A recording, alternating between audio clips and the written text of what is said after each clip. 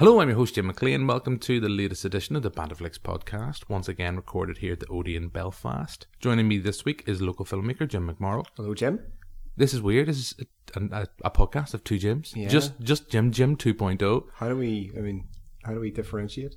I'll be Jim 1, you be Jim 2. Why do you get to be Jim 1? Am I older?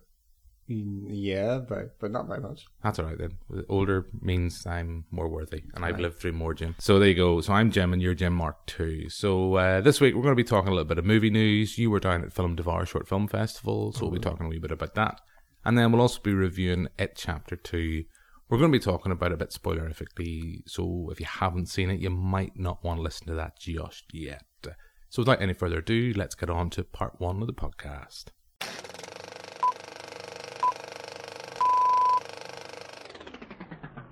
Well, what about you muckers? Welcome to part 1. Jim, we're going to start with a bit of movie news, and I just saw this as I was coming in. Apparently, we're getting the remake that we all wanted. The remake of Face Off, John Woo's Face Off. You know, who ever thought we needed a remake of that? Well, it's proposed. Anyway, it's supposedly happening. But, you know, is this a case, is Hollywood now officially dead when we're just remaking Face Off? Do you know, it would not have been up there on my list of potential remakes. I kind of, you know, didn't we say all we needed to say? Yeah. First Face Off? It's up there with things that you never thought you needed, like the proposed sequel to It's a Wonderful Life, or I think it was either proposed that sequel. happened, didn't it? And Zuzu was the only recurring cast member, if I remember correctly. Okay, maybe that has happened and I've blanked it. That has I know there's a supposed possibly remake or another one at least happening that they've tried to talk about for a while.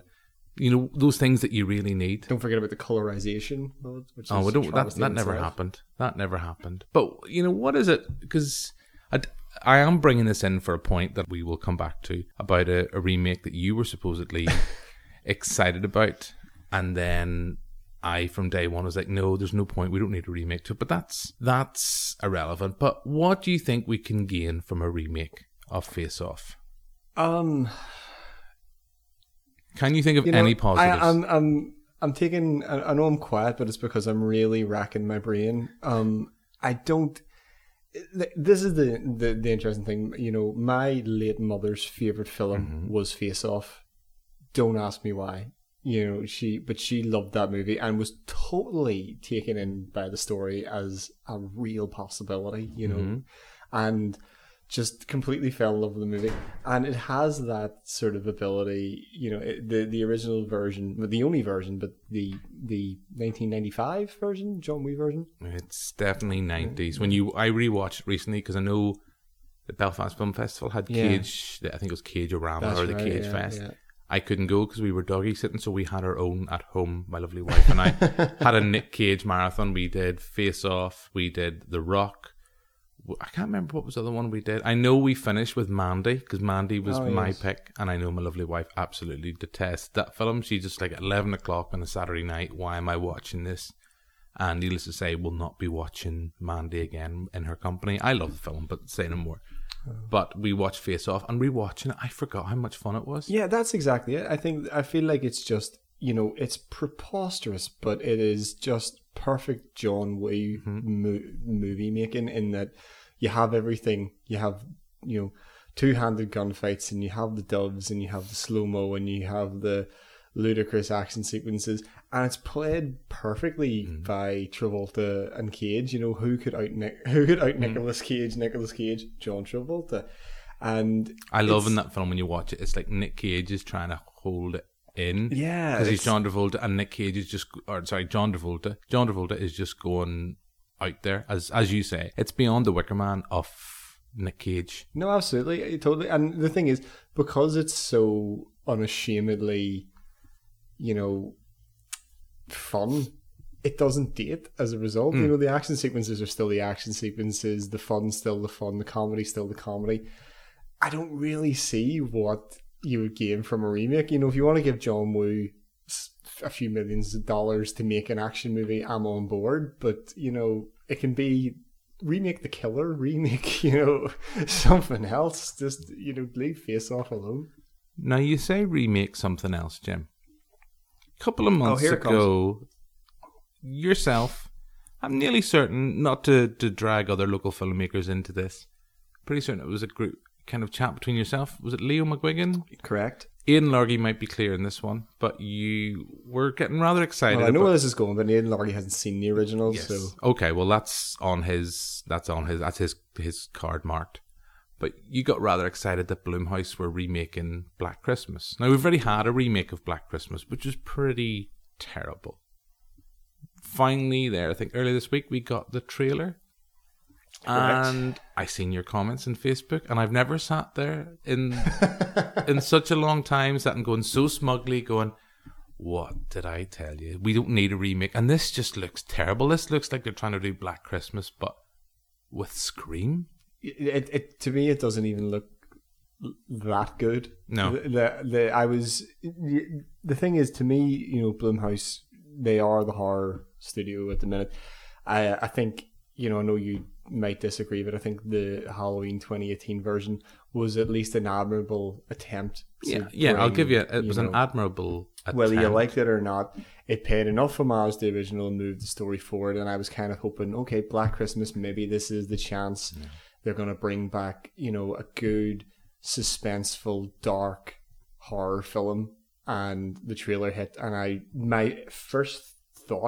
my instantaneous thought was, oh my god, it's the remake of Prom Night, which was a remake in name only for a start. Just threw away the concept and threw away anything of merit. And I sat there watching the trailer going, wait a minute, where's Billy? Where's, the house? Where's the claustrophobia? Where's the darkness? This is just, Charlie's Angels horror film. It looks so bad. Do you know what it looks like? It looks like someone has remade the terrible remake. Oh, absolutely! I totally agree. Yeah, but even lost what that was all about. Yeah, because I rewatched the remake at Christmas, and I was going, okay, this is diabolical, and it's not a patch in the original. But you know what? Time has passed. Yeah, I can let it go, and I kind of treated it as a bit of a fun experience, although it's still not good. But give me the remake, and give me Black Xmas over this new version any day. I know it isn't out yet, but I feel like it's already been decided. Yeah, I hold the original in such high esteem, and it's not because I came to it before Halloween. It's when you read and you look into things and you see what were the films that influenced the likes of Halloween, which is just this horror masterpiece.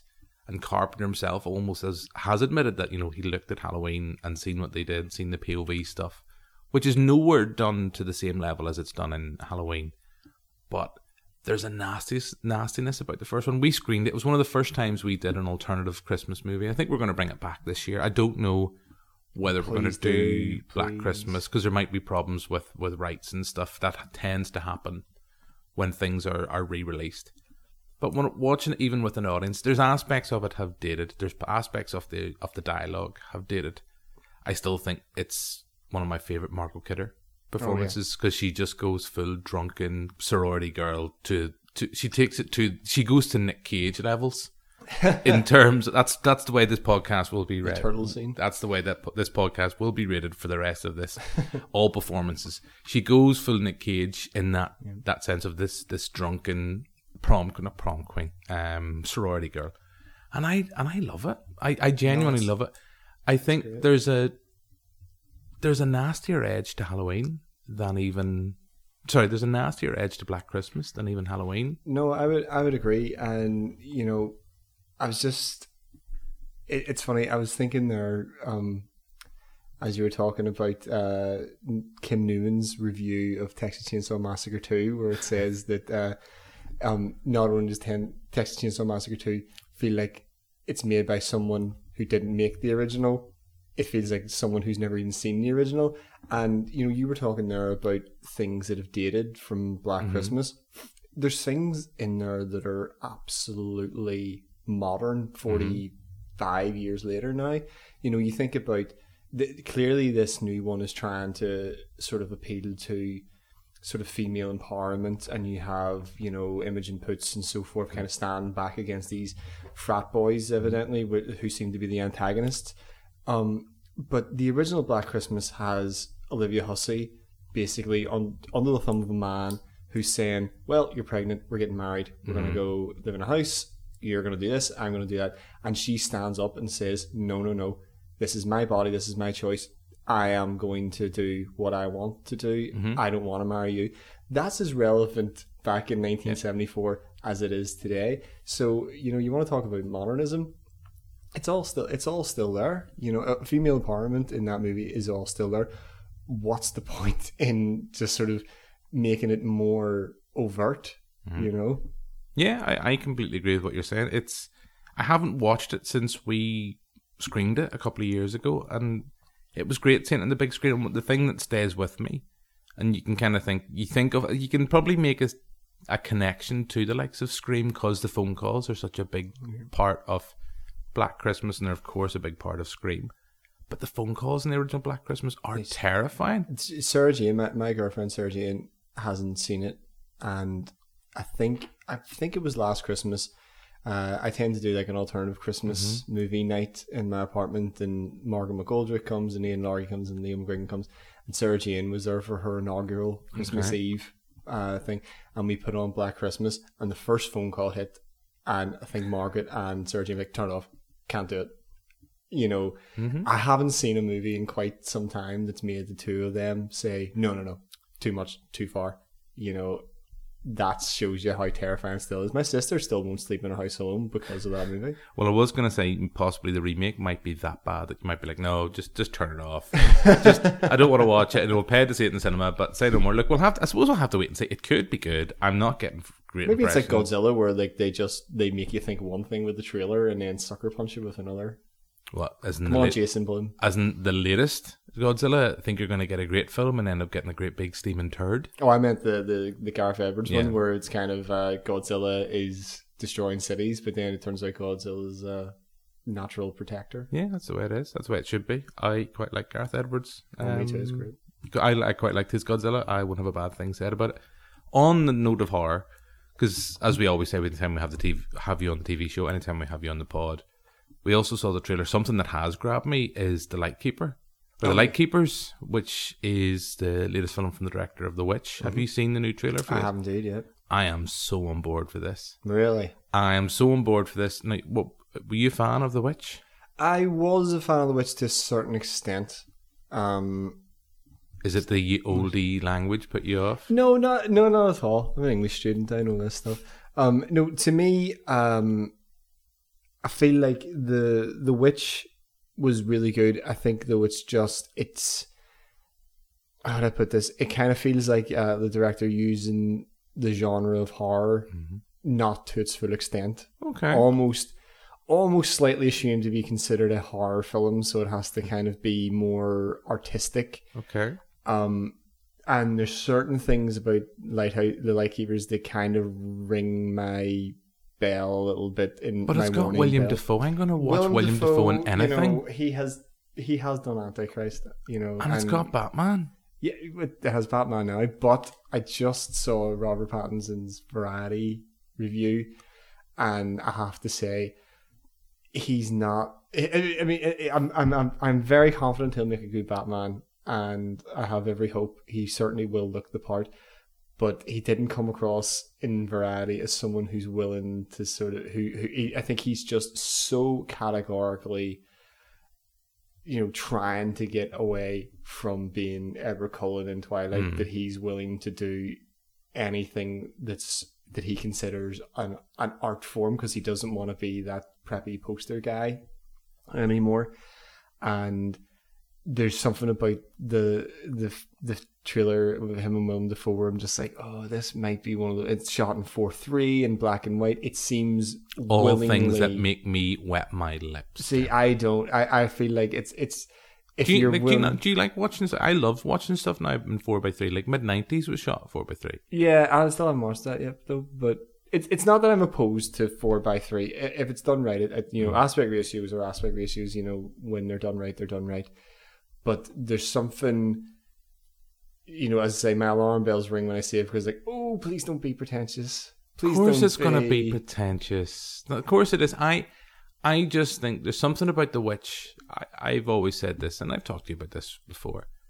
As much as I love a cheap and nasty slasher movie that is just kind of nuts and bolts and knows what it's doing, I love something that gets under your skin, crawls on. Well, the better way of putting it is crawls under your skin and stays there. The Witch did that for me, because The Witch, it doesn't give you all the easy answers.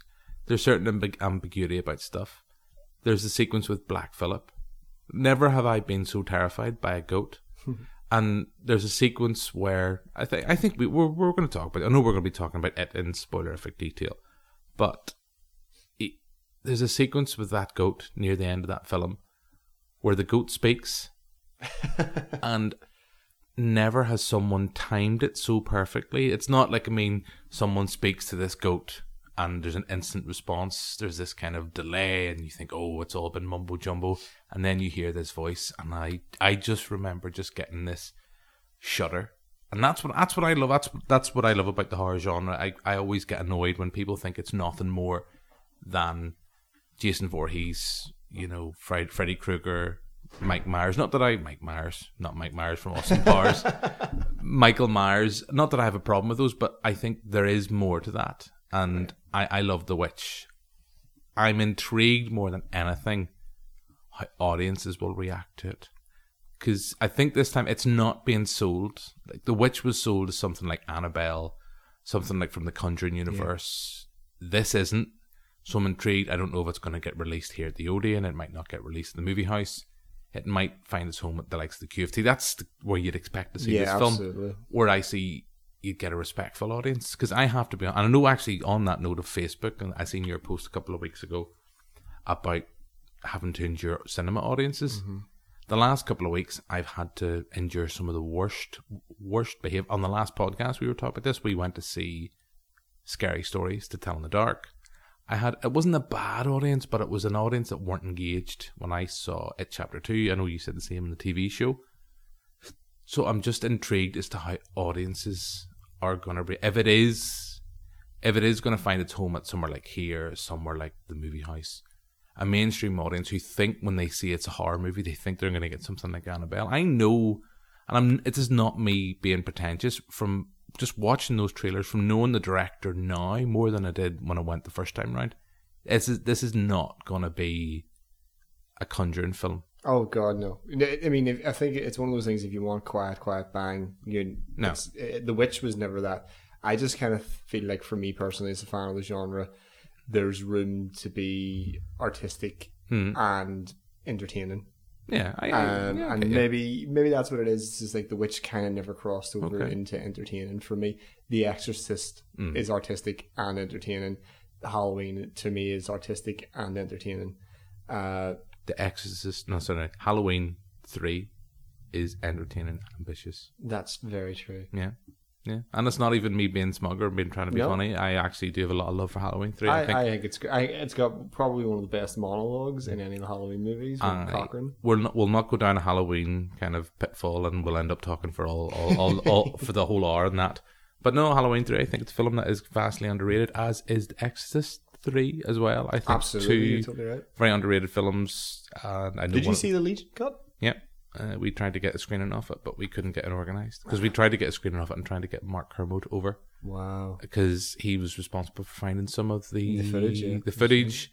It is weird watching the Legion cut, because we kind of said at the time audiences might struggle, because there's parts of it I think are, from memory from when I watch it, is either it's a mix of dailies, and it's a mix of video tap is what it is, if I'm not mistaken. And it's a case, some of it's just not up to proper finished quality, and I think you maybe need someone like Mark Kermode, who's is a draw in his own right, to be able to then put those into context, either in a pre-screening, either in a pre-screening discussion or post-screening discussion. I love it. I do think it's a much, much better film. The original Exorcist is a very flawed piece of cinema by Studio Tinkering, not by William Peter Blatty. Absolutely. And if you've watched that, if you want that, then go watch The Ninth Configuration. But look, I feel we're just going to get down and talking about different horror films, Jim. let's not go down that caveat. Let's bring it back and bring it back locally. I know you were at Film Devar Short Film Festival. Unfortunately, this time I couldn't attend. So it gives a bit of lowdown. What were some of the films that were there, and what were the films that won the big awards in the night? All right. Yeah, well, I mean, as usual in Film Devar, standard was exceptionally high. The films just seemed to be getting, outclassing themselves in terms of quality and versatility, which is always fantastic to see. The Director's Choice Award, the name of it escapes me there, but it was a Southern animation film. I think it was Enda or something like that there, which was my choice for audience choice. I thought it was... Had you anything in this time? Either no, as no. Not even... I knew not as a director, but were you in there and producer? I was there composer? as a composer on one of them, No Peeking by Peter O'Hara. But the Southern animation I thought was absolutely fantastic. Really ambitious, great animation, and a very, very deserved winner, I think. Really funny. The Audience Choice Award was more of a music video. It was like a student effort called Walking Home, and it was a love story between a boy and girl, and an interfering father, set to Dancing in the Moonlight by Thin Lizzy. Okay. And who doesn't want to hear Thin Lizzy? I'm on board for that. Yeah. It was really well made. Some of the other highlights, the audience really went wild for a short film called Blood Spaghetti. Okay. It had rapturous amounts of laughter in it.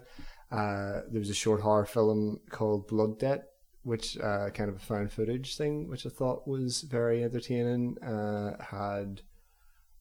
Definitely had the scares in there, and I think it'd be great to see.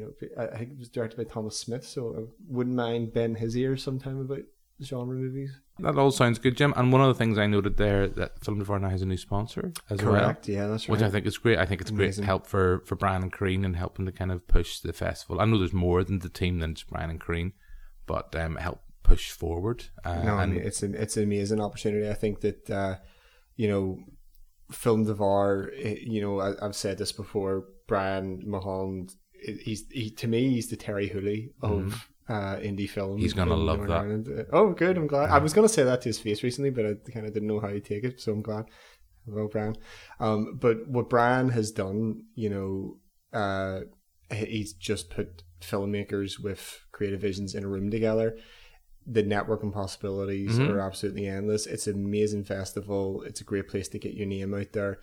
But now having NI Camera Hire, involved, just means that the next plateau gets reached all that better. And I know Brian, is going to love that, because that's what he's all about. Yeah, I think it just makes it just helps the sustainability of it all, because putting on those nights aren't cheap in terms of that. Because I mean, we've booked the Black Box before, and it just allows you that sense of help, that kind of help to grow and develop. Not that Devar needs much help to grow and develop. It's established, it's there, but it's great to see now that it's getting some recognition. Because I know they've had sponsorship in the past, but I think it just helps it. Because I'm a huge fan of Devar. I think it's one of the most. It's in terms of as someone who's not a filmmaker, but I think there must be a great degree of democracy about it all, because it's that you're only there. You've only got the audience in front of you. If you're making a horror film, if it's not scary, you're going to feel every 15 minutes. Well, that's the top it can be. But if you've got a 15-minute horror film that's working, it must be the best. Absolutely. 15 minutes. If it's the same regard with comedy, with a thriller. If it's working, it must be the best 15 minutes up there. But if it's not, it must be the longest 15 minutes. That's very true. No, the great thing I've always found about Devar is that, Brian doesn't impose any of his own tastes in his selection. I feel, he's never said this, but I feel like he feels as if you have warranted enough to tell that story, he feels it's warranted enough to play it. And there's not a lot of, in my experience as a local filmmaker, there's not a lot of festivals that I can say that for. And I think it's an absolutely admirable trait. And it's, it's free. So, those, no budget movies that might be pure cinema and might really, really impress you, get a big screen to play them on, get a canvas for everybody to see it, and my hats are off to him always. Yeah, I completely agree. And on that note, we shall move on to part 2 of the podcast. So guys, welcome to part 2. Now this is the bit where, after that lovely upbeat note where we've been really nice, all about film devar, etc., this is where it might start to go downhill. From one point of view anyway, I don't know. Because we're going to be talking about It Chapter 2. Jim, we're going to play a short clip of the film just before we get into discussing it. So I know we got you do this in the TV show. Set us up before we play the clip. Okay, well, we're going to talk about It Chapter 2, which is the second and final part of the Losers' epic battle with Pennywise back in their hometown after 27 years. Okay, let's play a clip of the film. It's starting again.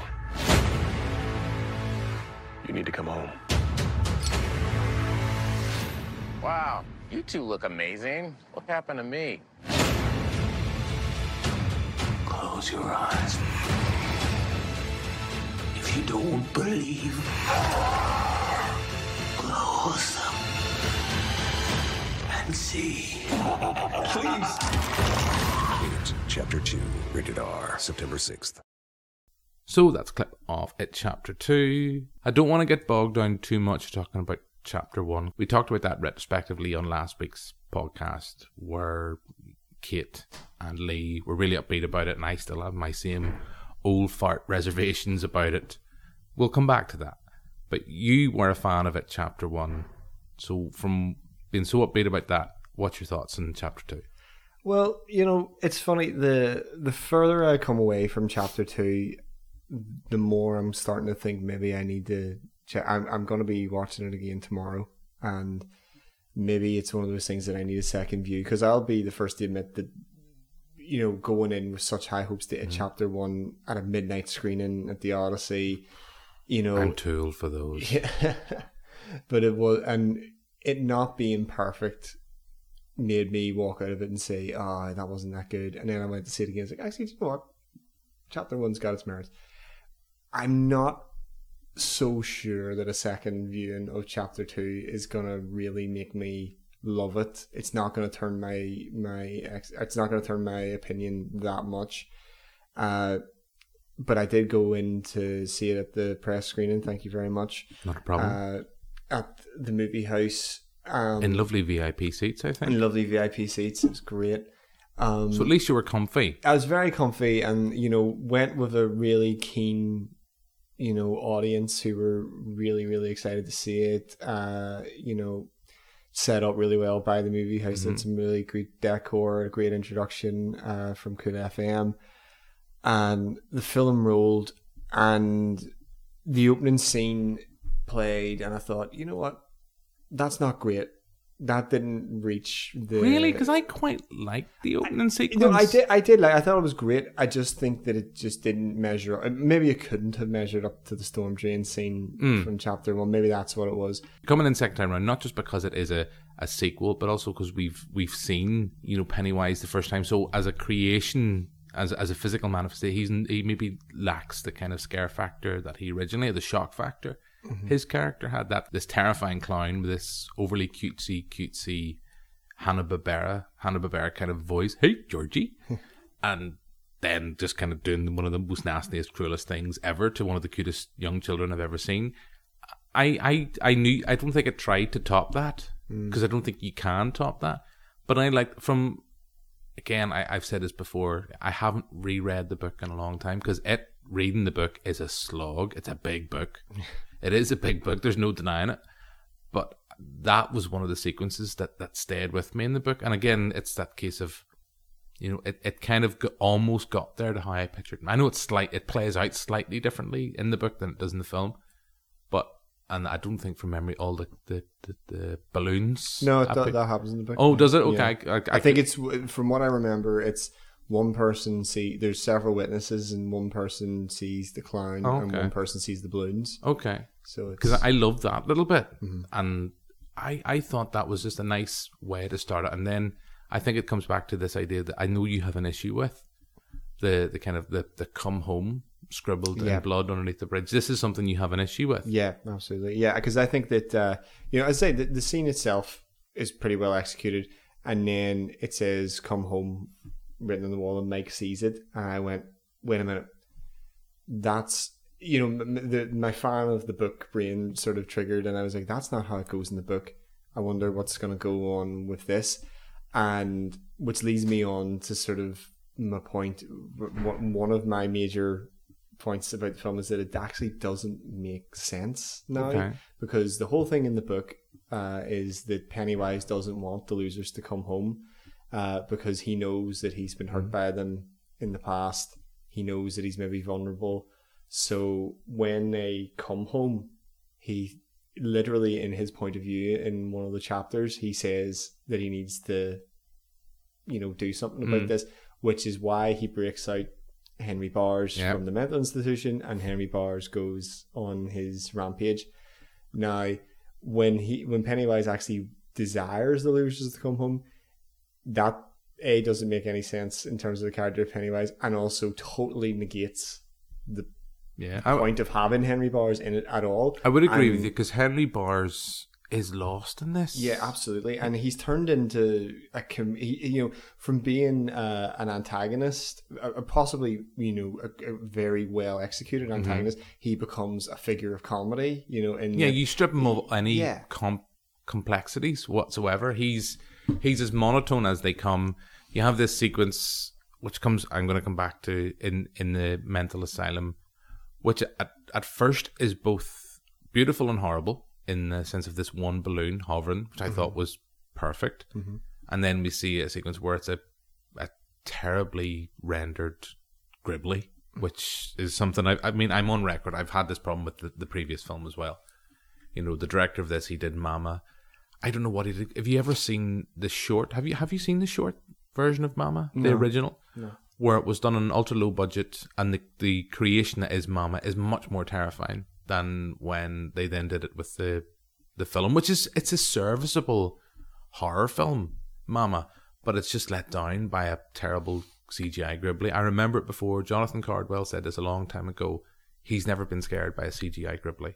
Great. And that was the case here. But then you have, with Bars, then you have this sequence where when he's broken out of prison, you then see it's like this it's like something you'd see from Tales from the Crypt. Yeah. And it's the car, and it's the skeletal remains of one of his friends from when he was younger. Yeah.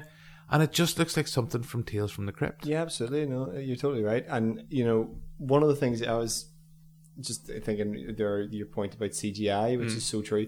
This is a film that clearly, tries to reach for the stars when it comes to creating over-the-top, nightmarish effects. In the vein of Nightmare on Elm Street, it is a very sort of, it almost brings an air of expressionism into the horror genre. My feeling about CGI is that when you lose your restraint of how to use CGI, it becomes pointless, because, like you think about Jurassic Park, to me those effects still stand up because they're used sparingly. They're used with human reference out of necessity mind. They're used, absolutely, yeah, because the story goes there were certain sequences they tried to do it almost, I think it was at stop motion, yes, right, yeah, or as practically as they could, and Spielberg, I think it might have been Dean Cundey, might have said, look, it's not going to work. Yeah, it's just not going to, you're going to have to do it with CGI. And there was a reluctance and a begrudging acceptance that they had to do it with CGI, and Spielberg said, like, if we're going to do it, we're going to have to do it right. Exactly. And he took a big gamble on that there, and that's why, whenever you see that effect of the Tyrannosaurus Rex coming out of the paddock is as good as the effects in Jurassic World, is because I only have enough money and enough time for 12 shots as opposed to 12,000 shots. And nowadays I feel like, because directors feel like they can do anything, what that means is they do everything. And the Patrick Hofstadter creation is just like, oh god, what is that looks so, the audience doesn't look at it and go, oh my god, how horrible. They look at it and say, oh my god, how fake. That's a CGI Gribbly. Yeah, that looks so stupid, and as a result you've lost your intention. Yeah, you've lost your intention, but as you say, you've lost the character, because I think he only pops up two, 3 times after that. There's nothing really there. And I mean, I was even thinking of the TV movie. He had more of an impact in the TV movie, and I think that might be... Isn't he the character that's sucked through the drain? No, Hofstadter. That's Hofstadter stuck through the drain. No, Hofstadter. It's I think it's Belch. Yes, that's right. Because it's Belch that reappears to him in the TV movie. But his character had more impact to me in that than he did in this. And as you kind of said, he is kind of played as this kind of inept killer. Absolutely. And I even come back to one of the few things I really liked about it, chapter 1, was the young Henry Bowers. Yeah, absolutely. And the kind of the whole thing about the bully and that sequence where he's watching the television and then it appears in the television and then it's like, just go on, stab him. And then it's the fact that the bully's being bullied and then he stands up from... There was complexities there that I really liked. There's none of that. No, absolutely. He's reduced to a joke. You know, even during one of his attack sequences of Eddie, when he says, you know, you might want to get a haircut. Mullets went, you know, it's your mullets don't work anymore. It's 30 years ago type of thing. Yeah, it's just like, oh God, you know, like this. There's nothing to fear. That sequence here. was laughably bad for me. Yeah. And it was just a case, I don't know what tone you're trying to go for. You're clearly trying to do humour. Like, this is a big issue for you because you think there's far too many laughs in this film. But I mean, it was a case of, are you trying to play this for laughs? Well, that's the thing. You know, I feel like horror and comedy can coexist. Yeah. You know, like Scream proved that. American Werewolf in London proved that. Even Friday the 13th Part 6, Jason Lives, proved that you can do it. It's just that when you overbalance one, you've lost it for a start. But then the problem is that once you play a laugh where a scare should be, it means that you've descended into scary movie territory, in my opinion. You know, and there's a come on, it's not scary movie. It's not scary movie. That's beside the point. But like, that's but just there's you. A scene, that's just you with a bit of bitterness here, Jim. That's true. Maybe. But like, I stand by my statement that I did in the written review. The scene when Eddie and Richie open the door and there's a cute dog standing there while Pennywise is, you know, coming up a tunnel chasing them. You should be feeling the urgency of that. That should be, Pennywise is coming, get through the door, he's gonna kill you. And what you get is they open the door and there's a tiny dog and they're like, do something, fuck off, and they play it for laughs. You're half expecting Leslie Nielsen to pop out, Jim, and say something. I did laugh, I have to admit, at that sequence. God, no. Not on a full chuckle, but just in a kind of, okay. You just for the, I suppose, the ludicrousy of it all made me chuckle a little bit. It didn't work for me. And like the whole Call Me Angel in the Morning scene when the leper kind of vomits on Eddie, I just was like, what movie are you trying to make here? You know, like, cause like whether you like it or not, you know, the It book is one of the most iconic horror novels of our time. You know, it's a classic in its own right. The TV movie hasn't aged incredibly well. No. But I would argue that many of the scenes with the ridiculous stop motion animation spider look almost as ridiculous as some of the scenes in chapter 2. Well, funny, I know I've mentioned the TV series. The sequence from the Chinese restaurant. Now, you've clearly reread the book. That's not in the book. No, it is. Yeah. Oh, is it? I wasn't sure because I think they went for lunch. I didn't know they went for dinner. I was like kind of no. They do go for lunch. That's true. But it's like if I remember correctly, Mike kind of brings them all together there, and then there's not that they have to go out and collect a token of their past. It's that they have to go out and reconnect with the town, and that's when kind of the events of it, chapter 1, take place, which is a great, you know, structure. Yeah. Again, and now in it, chapter 2, you don't need it. You don't need them to go back into the town. We've seen it, chapter 1. It comes back to show me, don't tell me, in this case of it doesn't give audiences a lot of credence for their intelligence. That's absolutely. Like, totally right. It's like the case of, it's like you're hammering home, this is the adult version of Mike, this is the adult version of Eddie, this is the etc. And it does it twice at the start of the film. It does it like, at the start you get this kind of monologue that's almost like this is who they are now, and you kind of have to accept that you're going to get that. But then once they're in there, as you say, they have to then go and get these tokens. It then goes back, and as you said on the TV show, whether it makes the cut or not, it serves up another attempt at another scare, which is kind of weird, because at the start of it, they contextualize it all by saying that some of these events happened after they confronted it, which it's just confuddled. It's messy. I said it on the TV show. Again, I don't know if it'll make the cut. It just didn't feel like a well thought out sequel. It doesn't. It almost feels like they've done it chapter 1, then it's standalone. And this, when I watch this at the cinema, at the OmniMax on a big screen with an audience that was, some of them were engaged, some of them clearly were bored. The guy beside me spent most of the night on his phone. I don't know who he was texting, but he clearly wasn't interested in the film.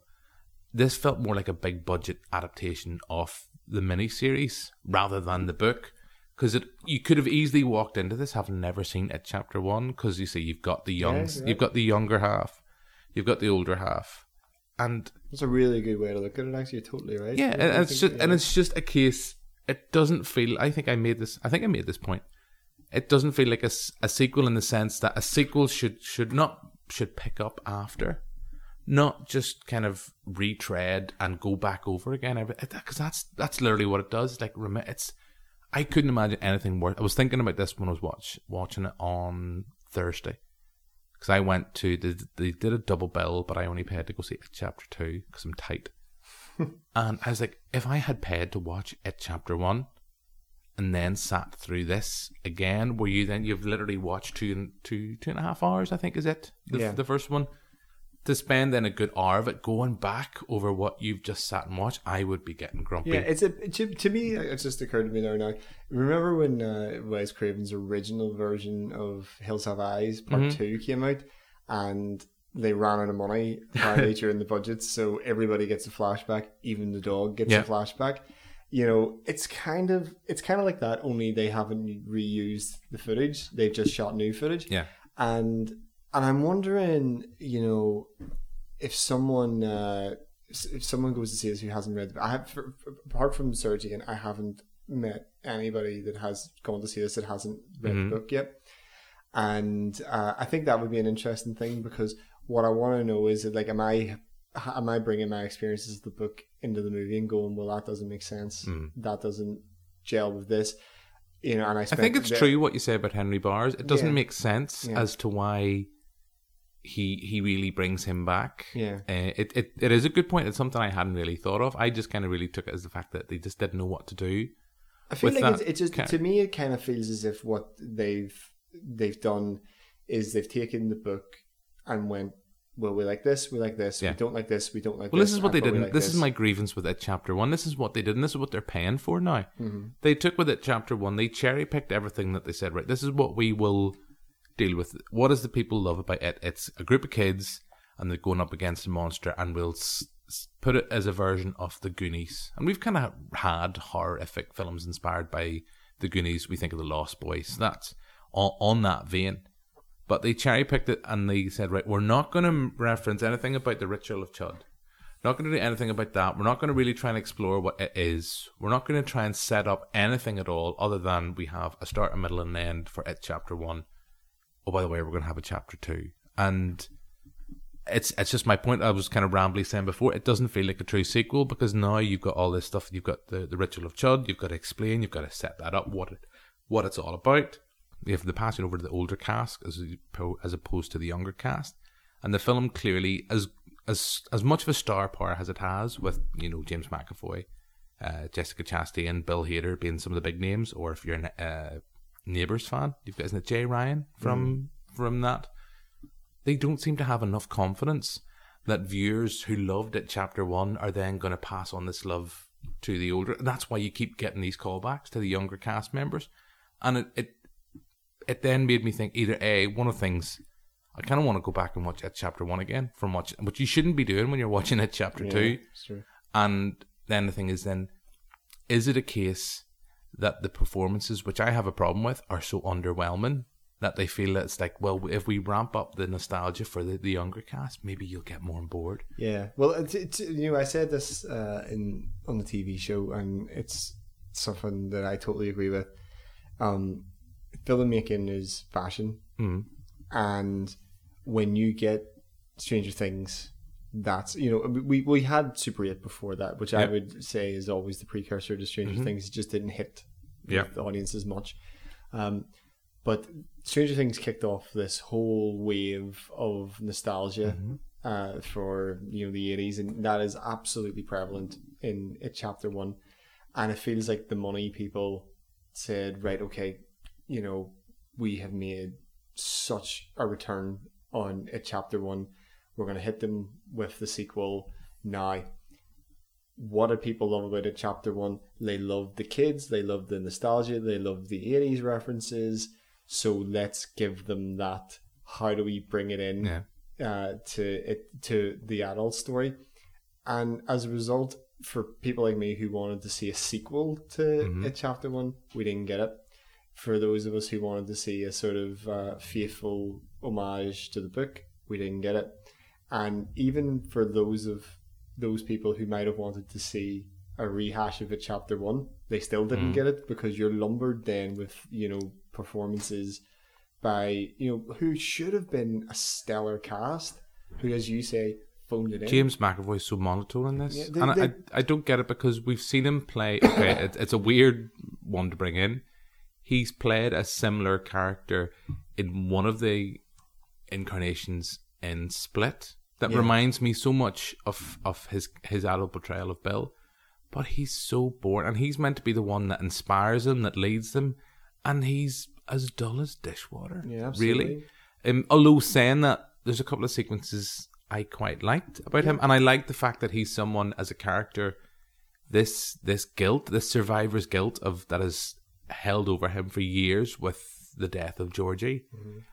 It's a weird way in which it's kind of resolved, but I quite like it. Yeah, I mean, that's the thing. I don't want to be totally negative about the movie, because there are definitely individual sequences that works.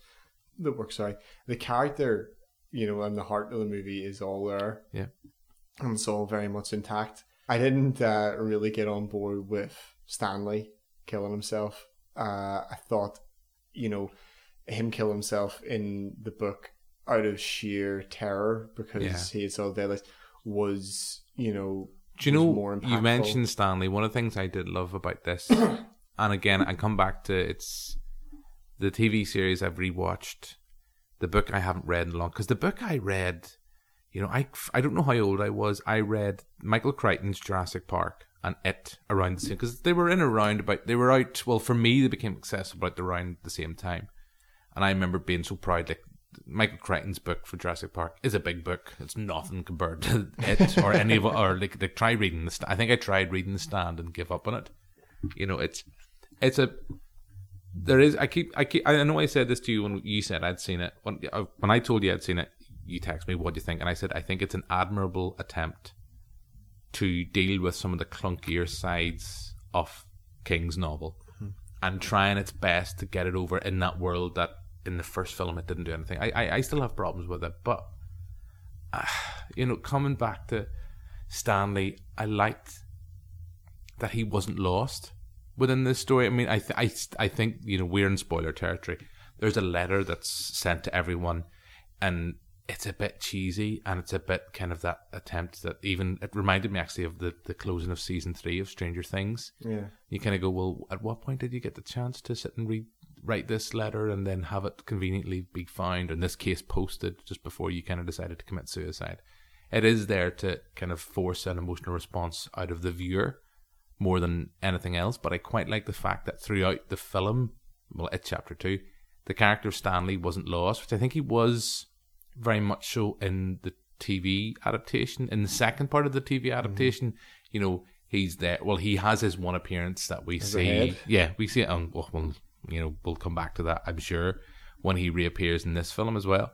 But the character was never lost. He's still a big part of the Losers Club. Maybe that's just me being a bit sentimental. No, I think, I mean, that's the thing. The sentiment I can get on board with, and just not the CGI head. Not CGI head. It wasn't even CGI. That was just makeup effects, Stuff. I suppose, back in the 90s. But I mean, the sentiment of Stanley sending the letter and stuff, and kind of making that sacrifice, that's cool, and everything like that. And it's maybe not this cool, is, Jim. No, it's not. It's a good addition to the script, is what I probably should have said. Yeah. But the thing is that for someone who's a fan of the book, that's so impactful because you're not quite. And maybe it's a structure thing because at the point when Stanley kills himself in the book, you're not. You've seen Pennywise and so forth, but you've never really experienced what the Losers Club experienced. Maybe now, because we've seen a chapter when we know exactly what they experienced, it's kind of a null point. But him being so terrified that he would rather die than go back makes Pennywise all the more, builds it up, and this final conflict all the more. Builds it up to this sort of mythic, status where people are so terrified of this entity, and it kind of reminds me of like in David Fincher's Alien 3, when in the original cut the alien was locked away for quite some time, and somebody made the point, it's like, well, how threatening can the thing be when you're able to lock it away? I feel that if Stanley had killed himself and carved it on the wall in his own, written it in the wall in his own blood because he's so terrified. Like, oh my god, Pennywise had such an impact, and to kind of remove that makes it go, oh, Pennywise, meh. It's also then slightly problematic when you think about the fact one of the big things that they have, one of the big narrative points they have in this, that they don't really seek to explore with any conviction, which they didn't really try to seek to explore even in chapter 1. This whole kind of thing, I don't know what way to put it, this idea of that the people of Derry themselves are secretly, either knowingly or subconsciously, complicit in all this. That they never really explored it in chapter 1. They don't really explore it really here. But the whole point of the letter is that he kind of talks about that he didn't want to come back, and he knew that he knew he was the weakest member of the Losers Club. But the whole point is that once they leave Derry, they forget. So then you have to sit and go, well, why suddenly have then you been able to remember everything whilst others haven't? And this is not a fully formed out thought. I just think it's slightly problematic and clunky. But I come back to a point I've made, and I'm bored myself even making this point. It becomes a flaw with the structure when you introduce the adults in the second part without introducing them in the first part, because it's a trick of cinema or a trick of TV in the TV movie, is that you introduce the adults first and then a lot of the stuff sewn through flashbacks. So by the time the adults take over in the part 2 of the miniseries, you're kind of subconsciously already emotionally engaged with them because you've seen their story, you know who they are. This, it's kind of told differently in the fact that, okay, it's a case of you've got a bigger budget second time around, you can get your bigger cast members in, but it means a lot of those cast members have a lot of heavy lifting to do. Yeah. But I still think it doesn't excuse the kind of the clunky nature in which they then tried to give them that heavy lifting. Part of me even thinks that could you have even had Mike in chapter 1? I know it's really easy, and it's really easy stick to hit the film with, but part of me, I come back to that point. It doesn't feel like it's a project that was really properly conceived as a part 1 and a part 2. No, I agree totally. I think that I mean, my feeling is maybe because Tommy Lee Wallace, director of the miniseries, even said this. He thought that when you got to the adults, it just wasn't as interesting, and maybe that's what the producers of this feared, because they dealt with the kids so effectively, and maybe they were like, okay, well, if we have a similar runtime with only adults, we're going to turn. And the thing is, I kind of disagree. I think that there was a way to do the adult half of the story, because the thing is, Richie is kind of brought back. Richie's probably a perfect example. Richie is the only one who kind of, apart from the ridiculous scare with the statue, Richie has a point has an opening for Pennywise to attack him, in that now he's revealed to be gay, and he's ashamed of it. So Pennywise is using this to attack him in adult form. That worked. Which is why totally I think it's probably Richie's character is the one that stands out the most. Absolutely. And if you'd have said to me, okay, I have to admit, some of the other actors that are playing the adult alter egos, I don't know. And it was like, for instance, like, it was for ages when I was kind of going, Jay Roach, isn't it Jay Roach? No, sorry, Jay Ryan. When I was watching Jay, where do I know you from, Jay? And then it was only when I was looking through IMDb, it's fucking Neighbours. That's where I know you from. And, you know, all I can say is the person who read it as a young boy, who was a chubby youngster, who sadly didn't turn into a sexy architect. You know, that's Jay Ryan is the person I wish I grew up to be. But look, I think it's, if you just, as a Casey Brambley as I am normally, I didn't expect Bill Hader to be the heart and soul of that film, Absolutely. But he is. Yeah, he really is. But that's the point, because that's my point, is that his character has been given substance as an adult, whereas Eddie literally has stayed the same. Yeah. You know, he's literally married his mum. Yeah. You know, and yeah, I don't know that's the way he is in the book, but you know, it's the same old with him. So therefore, you kind of bring the new guy, the kid back and get an extra scare. It's whatever it is. Same, you know, Ben hasn't really changed. He's still carrying around his torch for Beverly. Apparently can't remember anything from Derry except Beverly because he keeps the note in. Beverly. That's love. That's love for you, Jim. That's true. Beverly, you know, kind of hasn't changed. She's married, you know, an abusive male in the way that her father was an abusive male.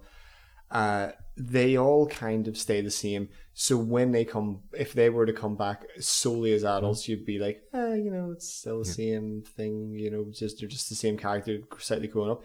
Bill Hader, on the other hand, gets this new dimension to him and a new, as I say, opening for Pennywise to come at him. Because in the TV movie, isn't it Eddie is gay?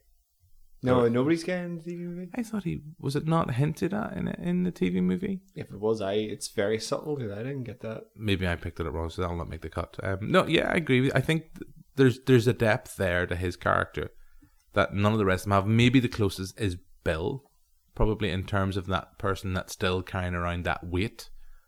But that's a good point. It's not done it's not really done in an interesting way. And what you see when they arrive in Derry, they're kind of scattered about the place. We kind of see the sequence in the fairground that kind of worked with me with Bill. You get the flashbacks to the drain scene with adult Bill, but the stuff that didn't work for me is the stuff with Bev. And I'm surprised. I mean, I love Jessica Chastain. I think she's an amazing actress, but again, she's on autopilot here. My alarm bells were rung when a film starts bumming and blowing about the amount of blood it uses in a sequence, because I remember like Hellboy, when the reboot, as terrible as it was early this year, was promising us blood and gore like we'd never seen before. Blood and gore can be scary, but you know, it also can be really boring as well. And I think, that sequence didn't work for me with adult Bev. No, not at all. And you know, that sequence is a perfect example as well too of just ways of completely removing you from the scene that's unfolding, even in real time. You know, when the bathroom door is opening and closing, and it's her father and it's her husband, and then it's Henry Barnes, and he says, "Here's Johnny," and you just kind of go, "Oh God!" Like, you know, we get it. This is like that was the moment where if that scene was grabbing me in any way, it was gone. Same with Stanley's head growing legs and Ritzy, you know, quoting from the thing saying, "You gotta be kidding me."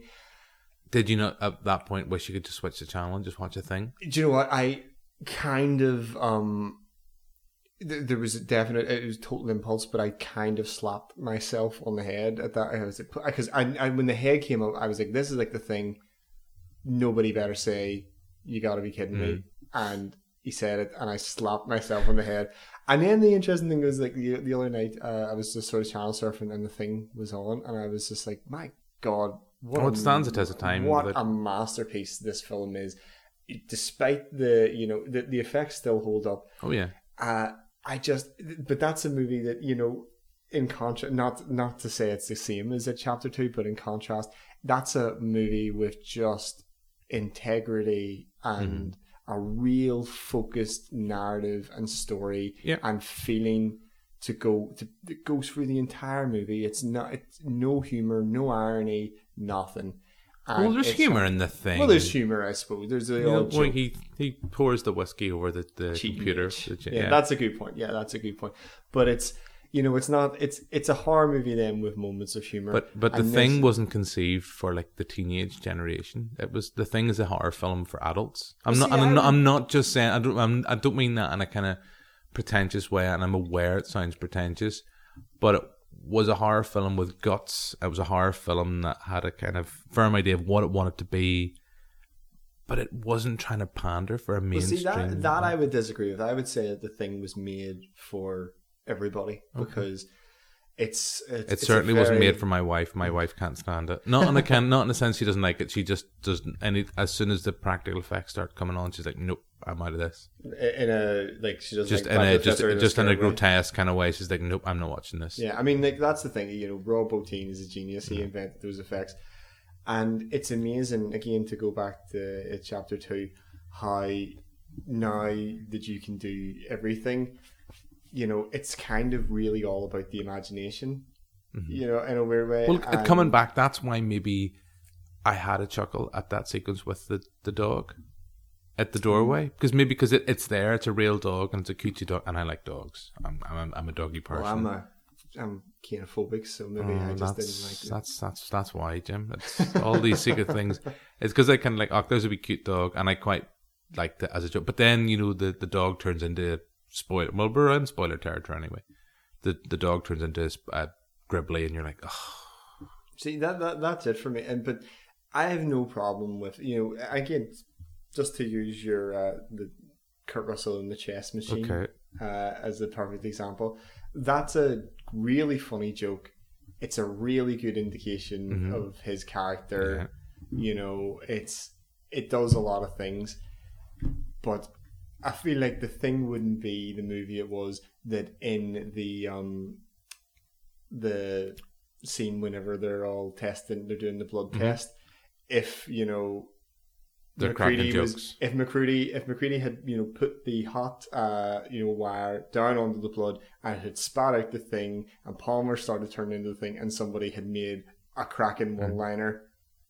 That's the momentum of a horrific scene gone, and that's what happened time and time and time again in a Chapter 2 when Eddie's attacked by the leper and he starts to vomit on him, and it seemed like something out of Deadpool, used the same opening scene, and I was just sitting there going, what are you trying to do? Because I thought a horror film was meant to scare me. A horror film can make me laugh, but it should scare me. On that note, because we've talked for a bit, I don't know, we'll have to start to wrap things up, but we haven't really talked about Bill Skarsgård this time, and last week I want to apologise because I think I said Alexander Skarsgård, so I want to get my Skarsgårds right. It's like, getting the wrong Baldwins. You're going to get in trouble. It's not like getting the wrong Baldwins. I thought he got lost in his own film. Yeah, I mean... He didn't... I love that. I actually liked that. I know we've talked about... I quite liked that opening sequence. Although I never found it scary, but then I come back to... I've never been scared by either of the two films. Yeah. And the thing is, no matter what, whether you were scared or not, his performance. Yeah. I don't want to say it's a bad performance. I still think that I come back to that point. I think they have made him physically too terrifying. What right-thinking child is going to go within 6 feet? Well, that's kind of dealt with in the movie. I get that's kind of dealt with the little girl and the little bleachers. So, they definitely are aware that he's absolutely terrifying. And they're absolutely definitely aware that in 2018 or 2017, whenever this is set, that, kids don't like clowns anymore. Kids don't go. They're aware of stranger danger. Exactly. That sequence in the bleachers is great. It's fantastic, but again, it's ruined because of pretty poor CGI. It's most effective because this is the really good thing. It's a little behind the scenes thing.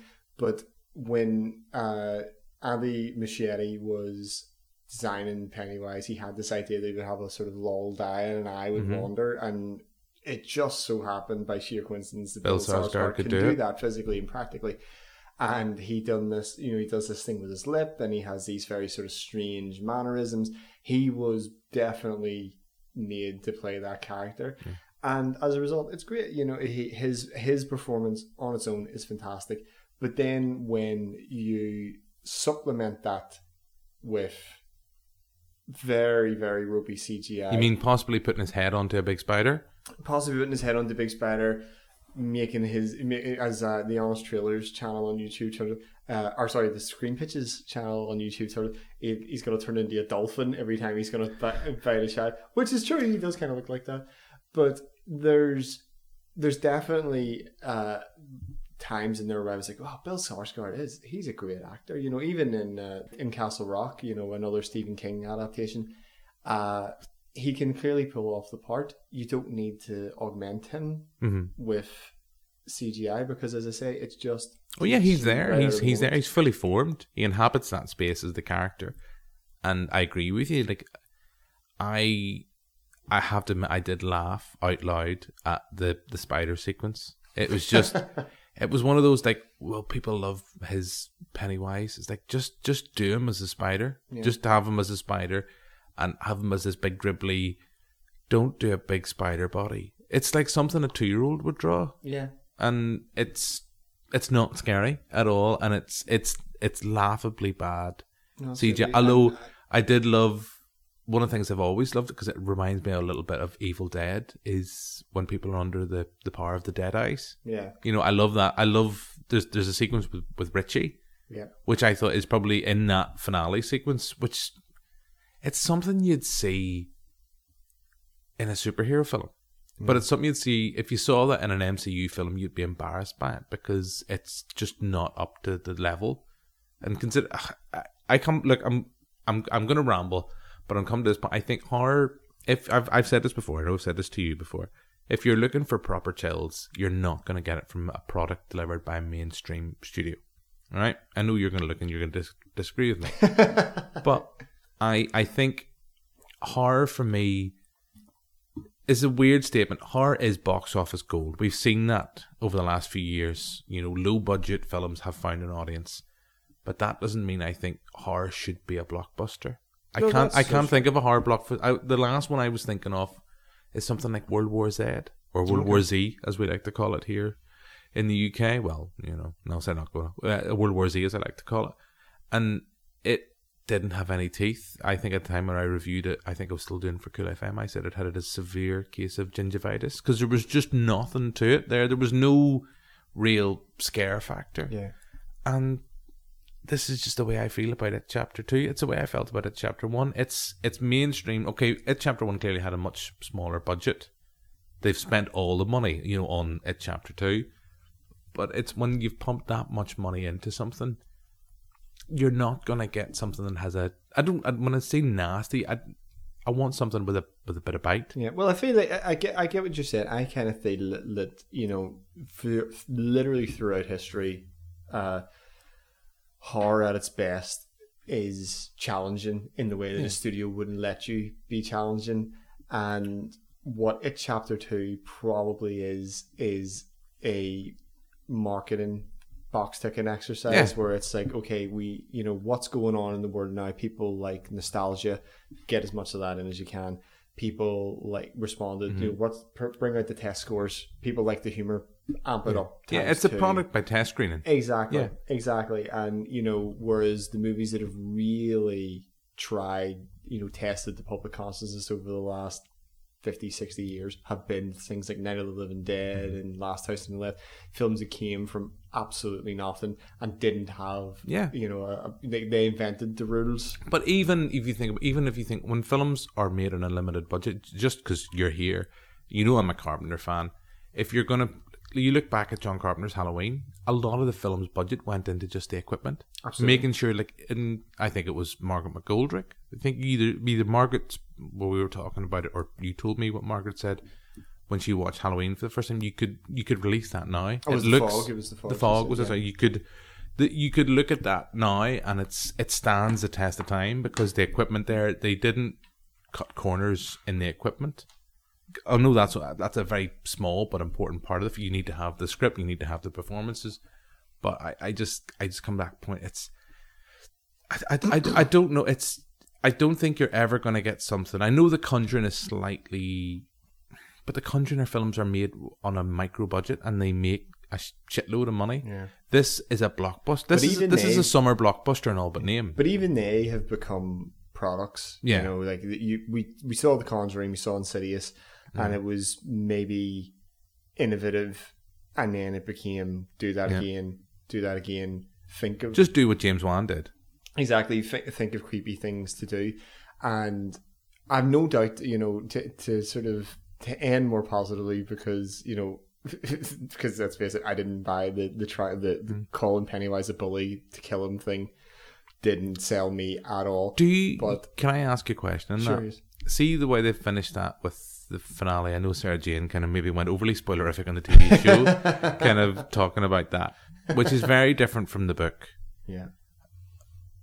But do you think there's a sense, because I wanted to ask you this, but I know we're nearly out of time, because Bill Skarsgård has said he's up for doing it Chapter 3. He wants to do it Chapter 3, whether it's a prequel or something. But do you think there's a sense with that type of ending, it's almost like a Nightmare on Elm Street style ending, that it leaves it open-ended, that should, you know, 5-6 years time, you know, the studio says, oh, we need a bit of money here, Disney can't own everything, let's get it Chapter 3. You know, I wouldn't be surprised. It might not be with, you know, James McAvoy and co, or Jessica Chastain or anything like that. Yeah, I could see a sort of, I could see in it because you know that scene that was deleted from the first film back in, I think it was the 1800s or something with Pennywise, and they have a rich mythology in the book. There's still stuff you could go through with the book. Yeah, there's a lot in the book that you could go through. Would you want to go through it again? No, because as I was going to say there, like, you know, I didn't buy the final victory over Pennywise at all, and what it affirms to me is that, you know, horror will, something innovative will happen with horror again. It always does. Yeah, it's going to be the Lightkeepers. I don't think so, but like. There, I have no doubt. Wes Craven said himself that, you know, he gets told, you know, 12 times every decade that the horror genre is dead, and that's usually right before somebody gets a really good idea and reinvents it again. You know, he did it 3 times, and I think that you know, we're probably due a horror renaissance because we've run its course. Our horror renaissance, I think we are, because, you know, you've had the likes of Get Out. I know that's a couple of years now. Us, I loved, and there's a few Lightkeepers I'm holding out for. I don't think we're in a bad period for it. But I do think that when it's films like The Conjuring, when it's films like It are taking the headlines for a golden age for horror, that I come back to that point. If you're a horror fan, that's not where you want to go get your fix. Yeah, it's an interesting thing. It's a cheap thrill. Exactly. It's an interesting thing to sort of listen to. You know, I've been listening to Eli Roth's History of Horror podcast and stuff in the car, and, you know, when you talk about the sort of golden age of horror films in the 70s and 80s, you had this run of films that, you know. And you had you had Pieces, and you had you know, some of the Giallos and so forth, you know, Graduation Day and Final Exam and so forth, and Mutilator. They come and go and are fairly standard fare, but you had a run after run of really good classic horror movies. I feel like Insidious will probably go down as a turning point in horror. Conjuring will, and everything after that has become, you know, sort of samey.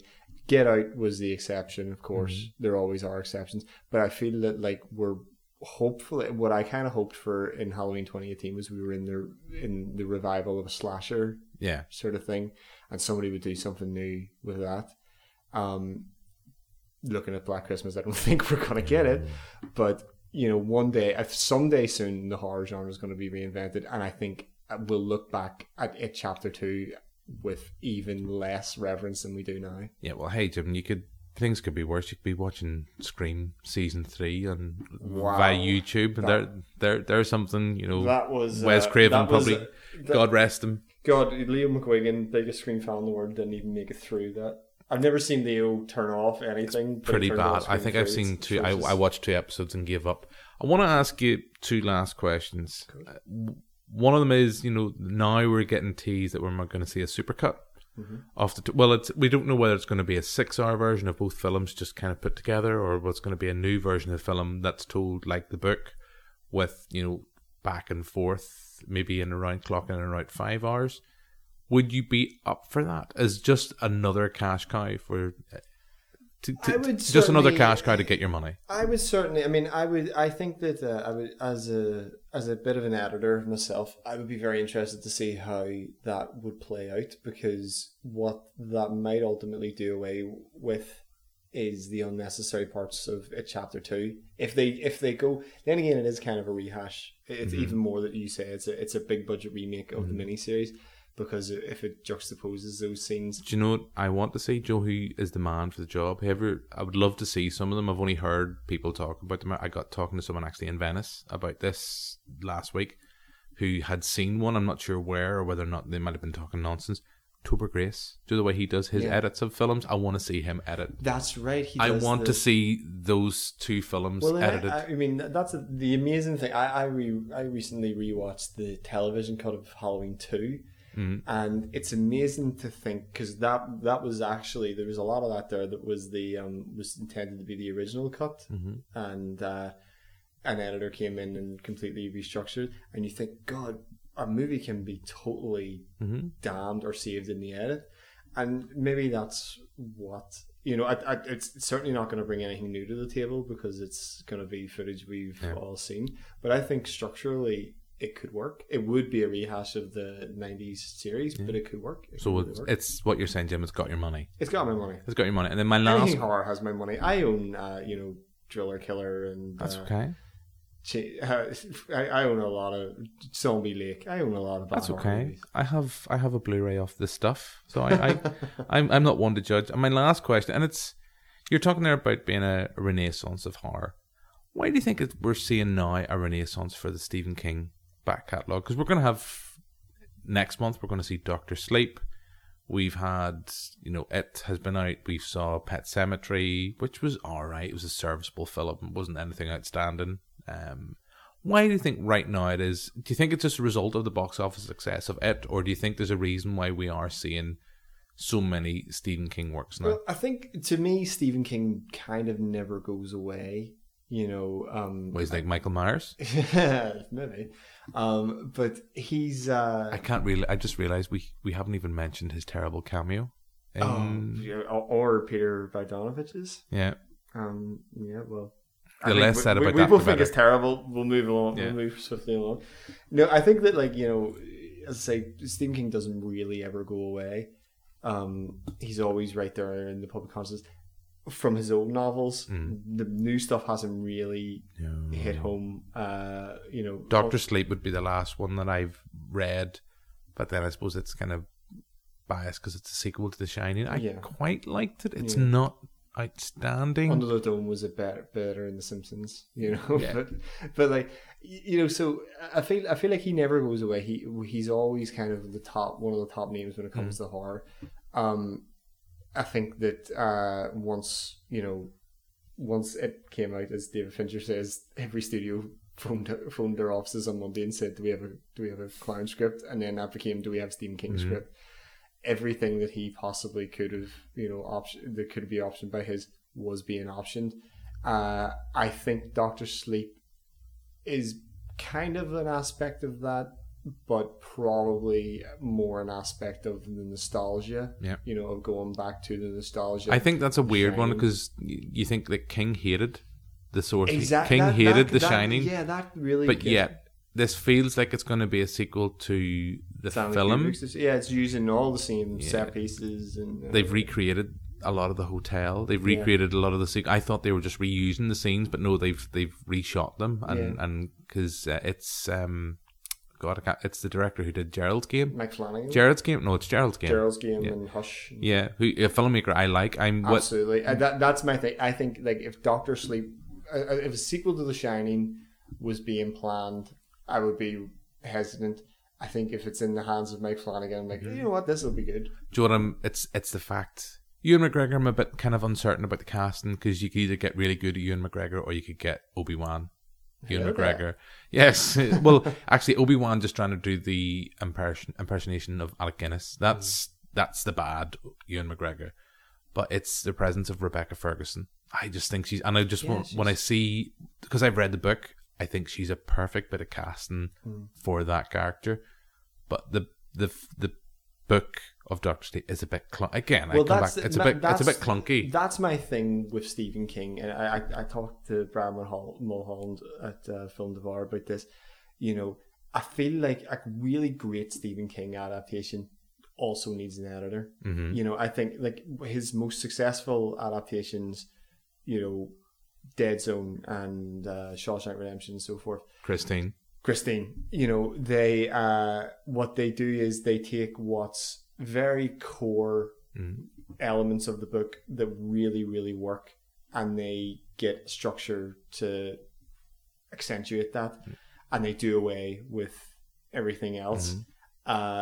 So I think Mike Flanagan might well do that, and I'm kind of hoping that he does, because it's got a lot of potential. I think like I wasn't excited about it until I saw the trailer, and I was like, oh, okay, I'm a believer now. Is that just because it uses the music again from The Shining?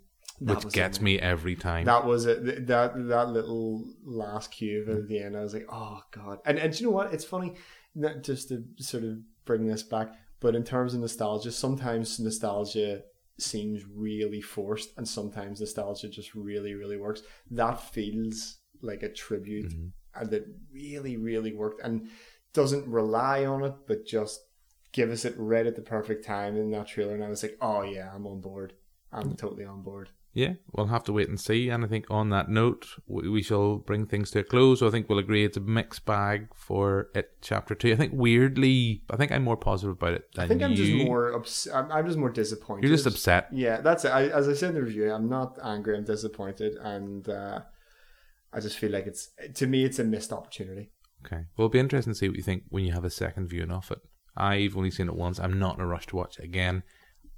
And I'm going to be honest about this.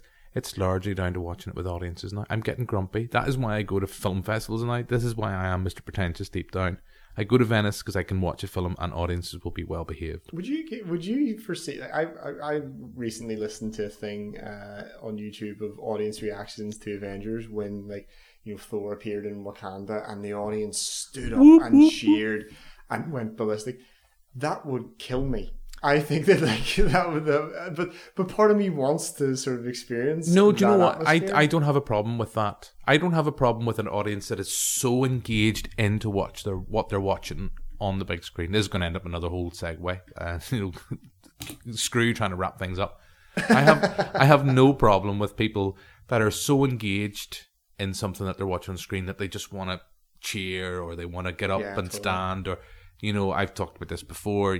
We saw, whether you like this or not, but, Bill Taylor and his incident with The Force Awakens, where he stood up at the unfortunate event and shouted bullshit at the screen. Part of me applauds that. There's other sequences like in Avengers Endgame where people just, when we finally get to see Avengers assemble, when you hear those lines, people just cheering and shouting. I don't mind that. That doesn't bother me now. Would I really want to watch, obviously on the same thing just because I'm a hypocrite?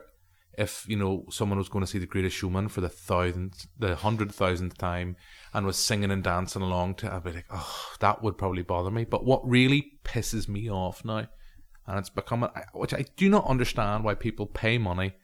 They pay money to go and watch a film and then sit on their phone, or in the case of when we were watching Scary Stories to Tell in the Dark here last week, there was teenage girls that were just throwing stuff about the cinema. There was a girl, she had a bap.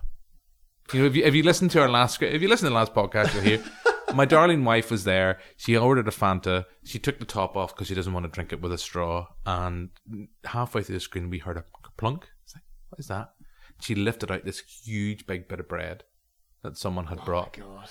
And I was just like, why that? You see, come back to the point. It's why would you pay the money to be so disengaged by? If you think it's crap, you can vote with your feet. You can leave. See, that's exactly my thought. I remember I went to see Blade Runner 2049 for like the 4th time with Sarah Jane, and we were sitting in the Omniplex in Lisburn, and there was a girl on her phone, and the opening crawl came up, and it told you all about the replicants, and it told you all about the the war and so forth. She missed it all and turned around to her boyfriend. What did that say? And he said, "Oh, it was just saying about these replicants. What are replicants? They're like robots. What are like slaves? Like no, they're kind of like they rebel." And she went, "Nah, I'm out." And just back on the phone and spent. And it's like, "Oh, why did you come?" Like, do you know? I'm gonna come back to. I think this is campaign Banterflix is gonna get behind now. We're gonna start a thing. We talked about this last week, and I think we're gonna take this in all seriousness. Whether it becomes the Odeon, the movie house, I don't think it's ever been a thing at the QFT. Maybe the Odyssey, where you have Wanker Friday. Do the way you have Half Price Tuesday? So you have Wanker Friday. So if you want to go to the cinema and you just want to sit in your phone, you want to throw stuff, you want to sit and make fart noises, or you want to do whatever you want to do to be a complete twat while you're watching a film, you even do it slightly cheaper since it's Wanker Friday. So for $5 you can go, you can be as annoying, you can listen to your phone, answer your phone during the screenings, but just leave the rest of the week. Well, do you think simultaneous releases would get rid of it? Because I kind of wonder, because I know they've done it on certain films. They did it with Feed in England and so forth, where it's released in every format at the exact same time. So if you could, because you and I both love the cinematic experience. I want to go in with I want to see the lights come down. I want to have the big sound and all this here. That's a beautiful shared experience that I don't want to get rid of. But if anybody wants to sit at home and not go through that and just kind of text and idly chat, they can do that in the comfort of their own home. I don't have a problem with simultaneous releases. I don't. My problem is probably where you get logistically, like somewhere like Northern Ireland, where, say, like The Irishman is going to be released. Say, hypothetically, take away then if it was going to be released. Well, it is going to be released on Netflix, DVD, and cinema at the same time. I would want to watch that on the cinema, no doubt. And hopefully we're going to get a chance later this year. But it might be because I have to drive 80, 90 miles to go see it, because it might be only one cinema in the Northern Ireland screening it. Where if you're in London, you could see it on the day in maybe 15, 20. So that's the only thing for me. That's where I think it's a good thing and a bad thing. Yeah. But I really don't understand. I don't get why people pay money to go in and treat it. And I think treat that space worse than they would their own living room. Absolutely, no, I agree. I just don't understand it. I'm grumpy old man. I'm a grumpy old man.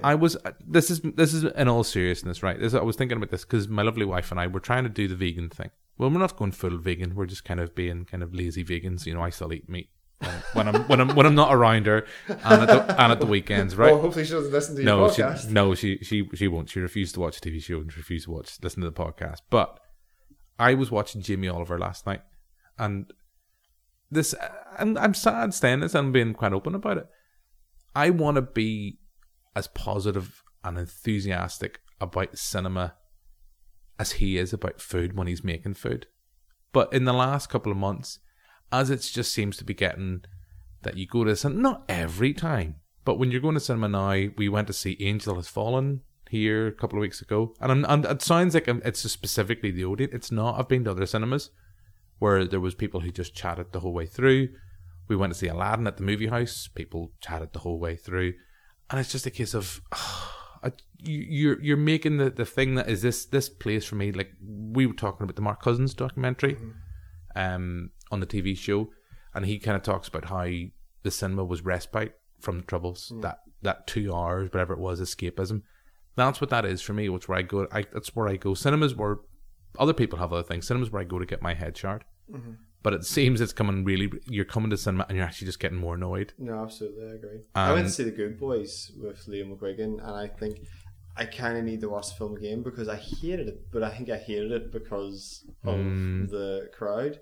I think that it probably deserves a second screening, and there have been countless times in my life where I'm just going, why do you pay? And you're paying $6.50 or whatever it is to sit. Yeah. What you could do in a park bench for free. Do you know what I've started to do now? And I'm sure other cinemas do it, but the Odeon do it here definitely. They have once a week for every release an audio described screening, so just the subtitles are on it. There are very few people go to it. That's a plan. And I've started going because we went to see Good Boys, and it was audio described, and there was one at there was one at 6 and there was one at 7. It's like, well, that's a bit weird.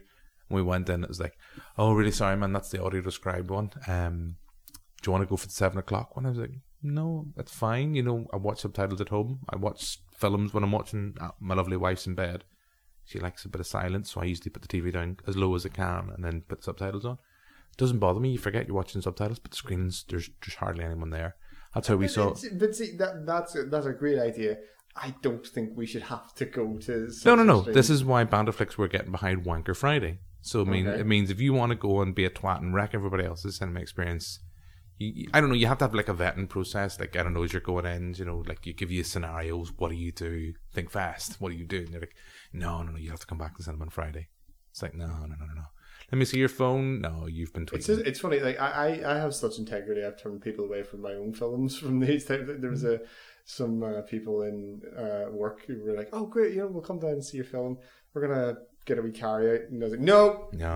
If you've got a carry out and you want to bring it in the cinema, I'll send you a link." Go to the cinema on Friday, Wanker Friday. I'm telling you, it's going to be the campaign. Look, on that overly long attempt at a finale. So we'll say it again. So thank you very much, Jim. Thank you very much. Thank you very much to the audience for hosting this. Hope you've enjoyed listening. Let us know what you think of our new campaign for Wanker Friday for the cinemas, and we will start. Can we do an ad campaign? I'll direct them all. I think I just want to create like one of those like kind of old Harry Enfield style kind of videos, like kind of like the kind of women know your place kind of things. That's the vibe I want to go with our Wanker Friday. I love it. And I want to make do you know what? To steal Donald Trump, or to paraphrase, I want to make cinema great again. And that's how we're going to do it, by starting off with Wanker Fridays. So leave it there. I'm going to make hats, red hats and everything. But say no more. So on that note, we'll be back next week with another podcast. But for now, until then, goodbye.